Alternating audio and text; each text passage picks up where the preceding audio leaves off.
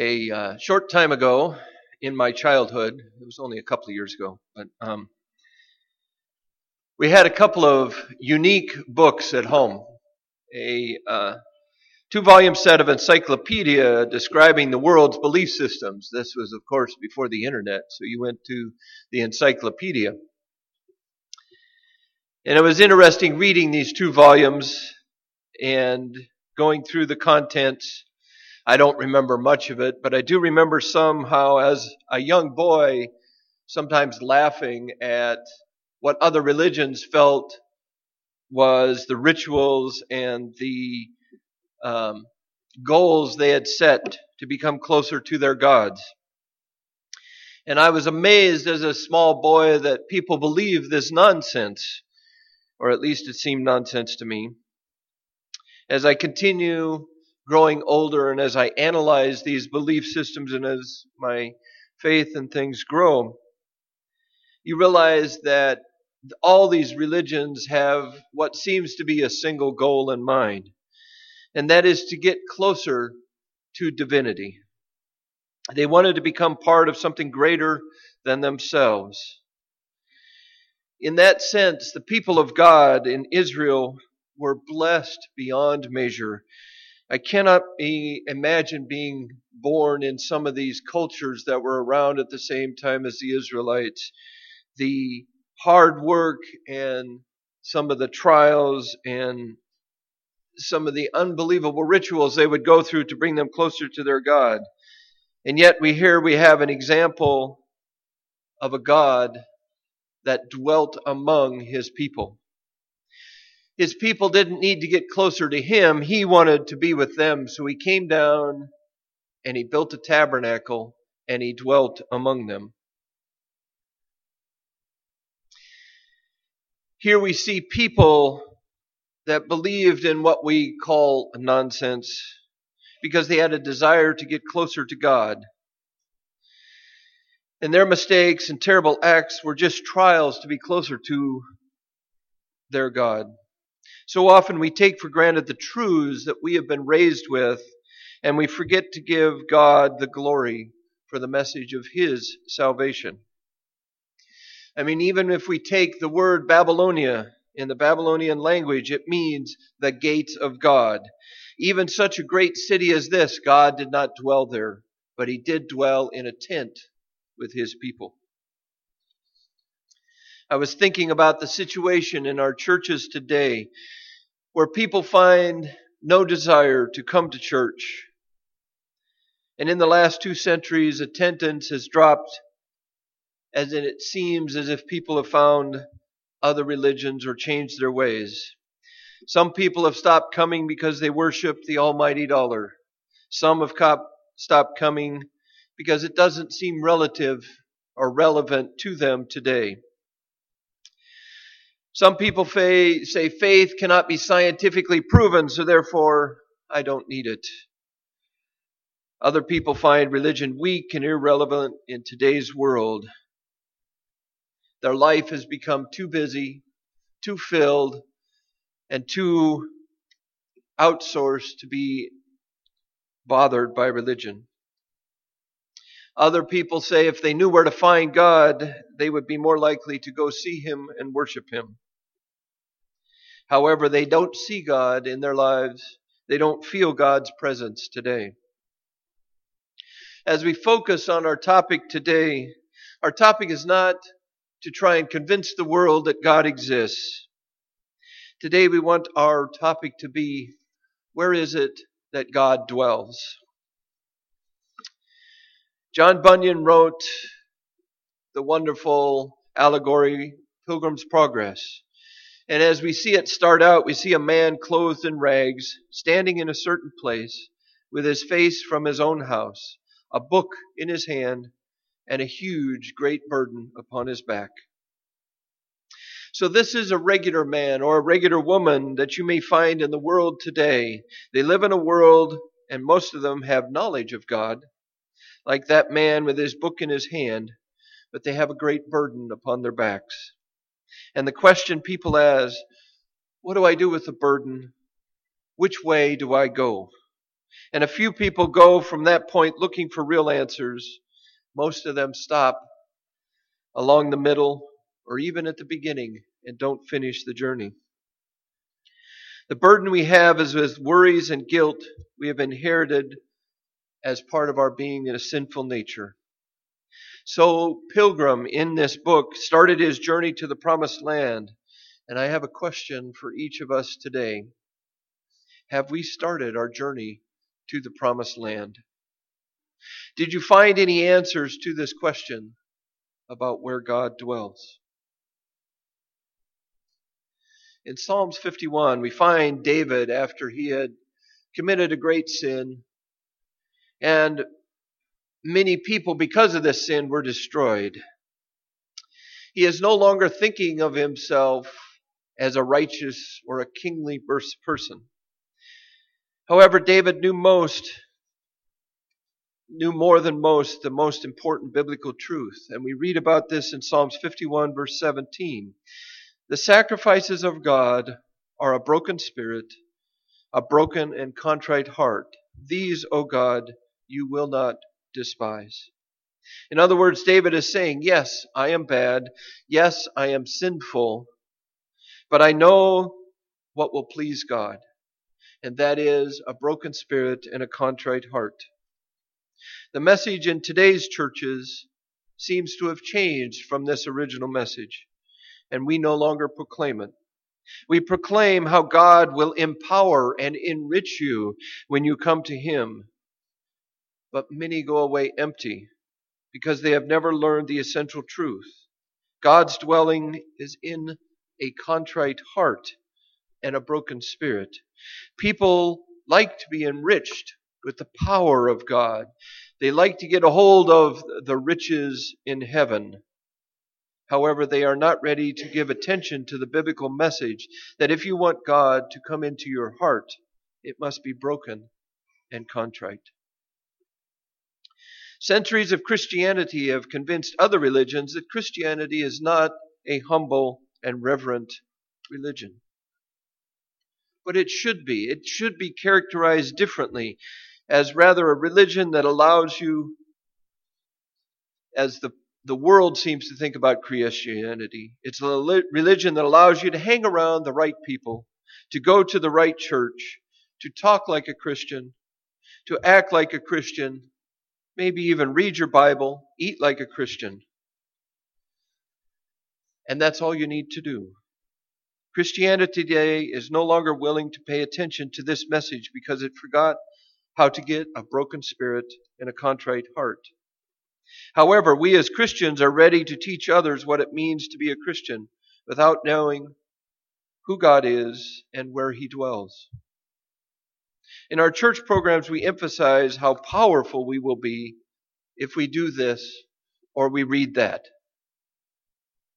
In fact, I would challenge you to this day and to start next year by reading your Bible through in 1 year. Start with Genesis, read the Revelation, read the Bible again for yourself. But let's be careful. I urge you, please don't tell other people you're doing this to make this your salvation. Don't do it. By reading the Bible, we will not be saved. By reading the Bible, we will get to know the one who saved us from this world already and are looking to find out more about the one who we will spend eternity with. God saves us by grace, not in the works that we do. And all we do should be something that is done out of gratitude and out of praise, never because it saves us. However, many people confuse this difference. Church attendance then becomes a great burden because it's a requirement that we must do it. All we need to do every day of our lives is the simple biblical truth written here in Psalms 51:17. The sacrifices of God are a broken spirit, a broken and contrite heart. These, O God, you do not despise. When we read in Paul about his ministry to us, He was terrified of the thought that people would dare to consider saving themselves, or that he, by any of his efforts, could save himself. Do you think that he said some of his statements just because he wanted applause for his meekness and humbleness? He was plainly explaining that by himself he is the dirtiest man in the world, and the closer he gets to Christ, the worse his sinful nature gets exposed in the light of righteousness. And so we read his words when he says, I have been crucified with Christ and am no longer alive, but Christ lives within me. The life I now live in my body, I live by faith in the Son of God, who loved me and gave himself for me. Here we see this great truth that Paul puts before us, the great truth of the heroes of the Bible, this simple truth. Without God, we are nothing, and we may only live through the power of God. And that the peculiarness of God's power and glory is only being revealed in a broken spirit and a contrite heart. When Paul was trying to explain to the Greeks who God is, we read about this sermon in Acts 17, verses 26 and 27. And he has made from one blood every nation of men to dwell on the face of the earth, and has determined their pre-appointed times and boundaries of their dwellings, so that they should seek the Lord in hope that they may grope for him and find him, though he is not far from each one of us. How far is God away from us? Not far. He is near, very near. And in order to find God, we must not do any rituals or any sets of activities. All we need is a broken spirit and a contrite heart. How different my words sound from the words of most preachers today. People keep preaching about the privileges and benefits of being Christians. We are trying to convince the world to come to us using their own language. How pathetic we are. We try to convince people to come to Christ because it will benefit them. Christ never says any such thing. By example, from reading our text from this morning, Christ showed us that his humble birth, that he had no privileges when he came into this world. The King of the universe gave it all up and came to be with us in a lowly stable and laid in a feed trough. Christ came to save us and not to benefit us, because to benefit us means to upgrade or make us better. But to save, the difference here is pulling us out of a sinking ship. It gets us out of the burning house. It covers us from the flying bullet.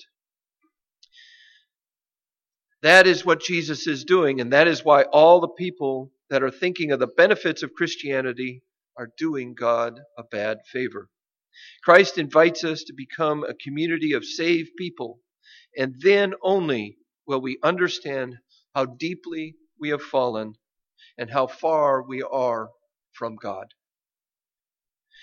Daily, and then only through daily confession of our Christ as Savior, and daily being reborn and renewing our baptism, only then will we understand what God has for us.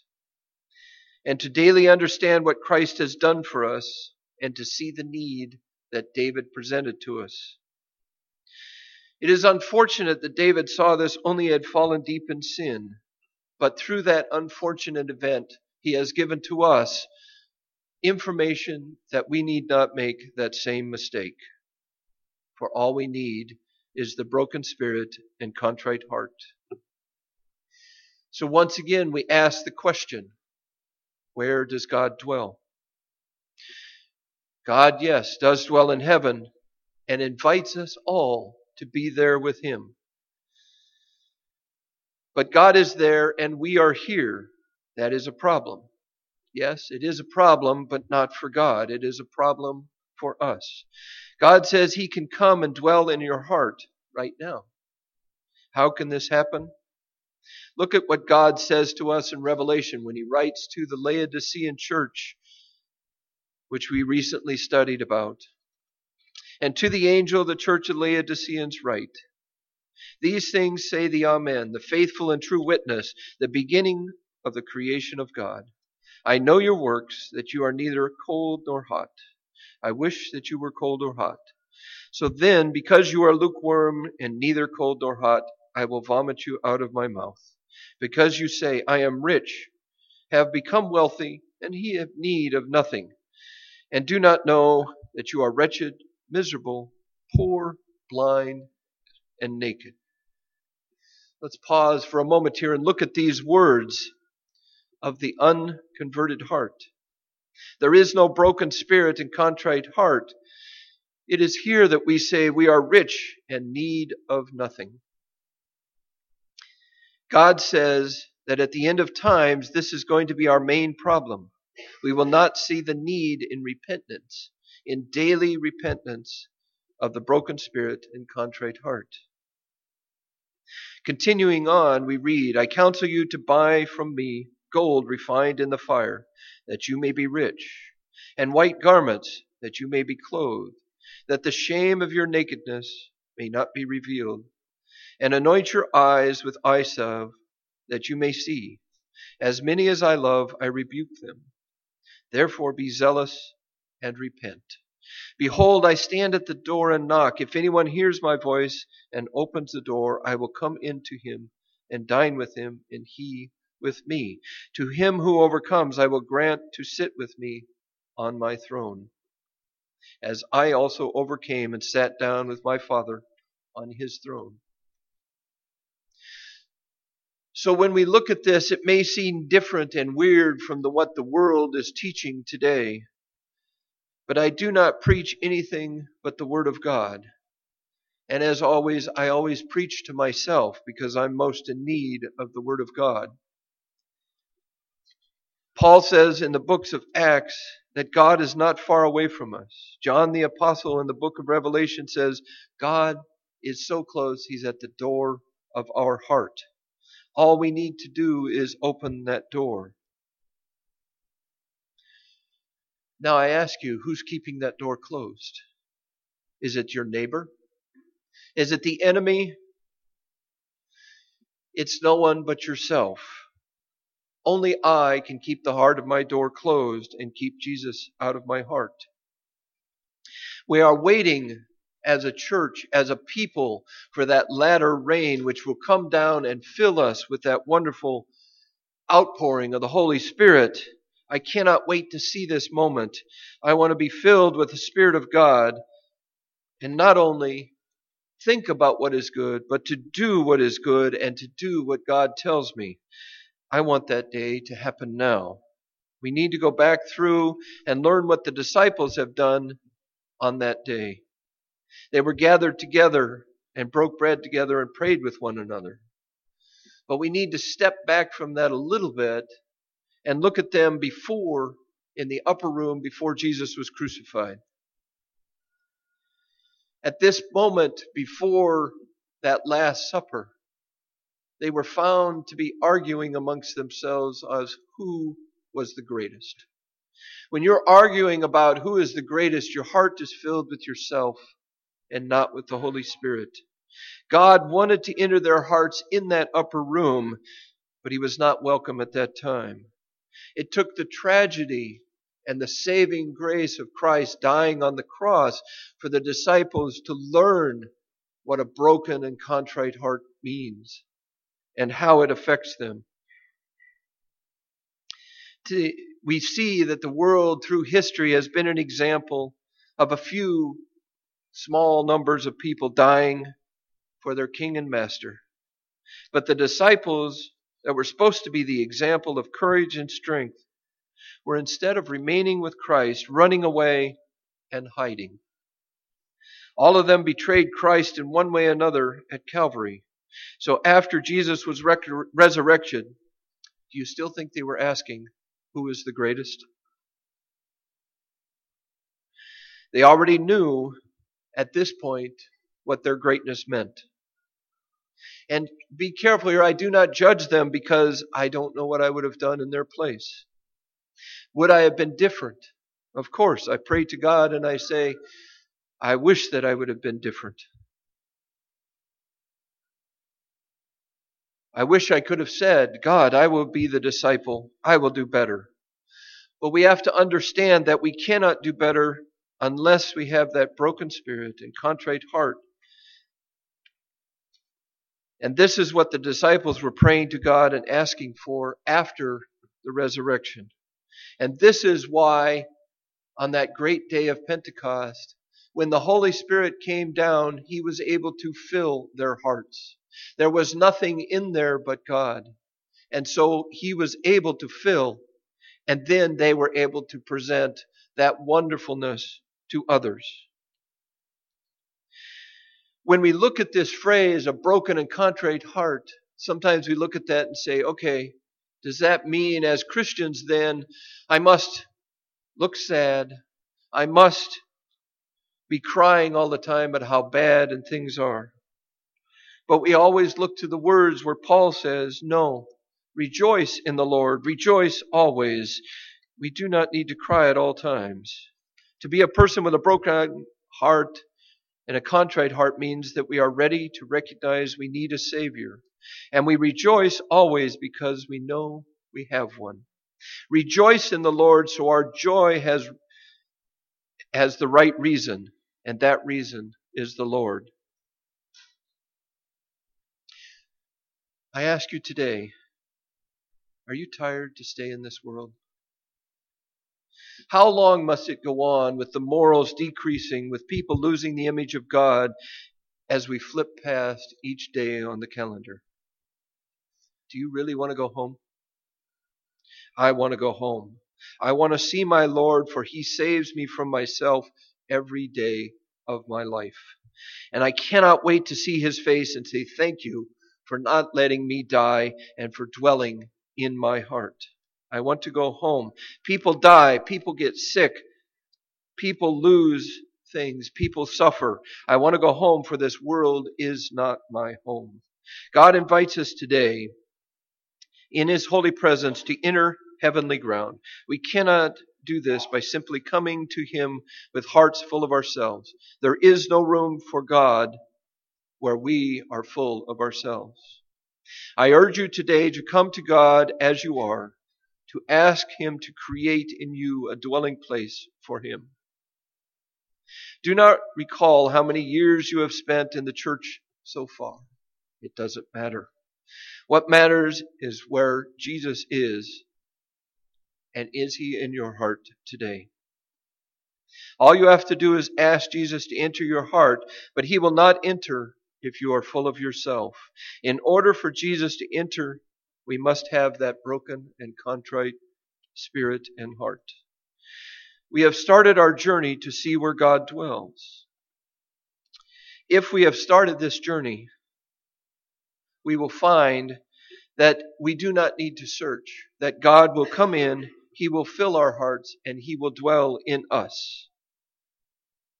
If you are still one of the people living in this world, you may find God is not in your heart.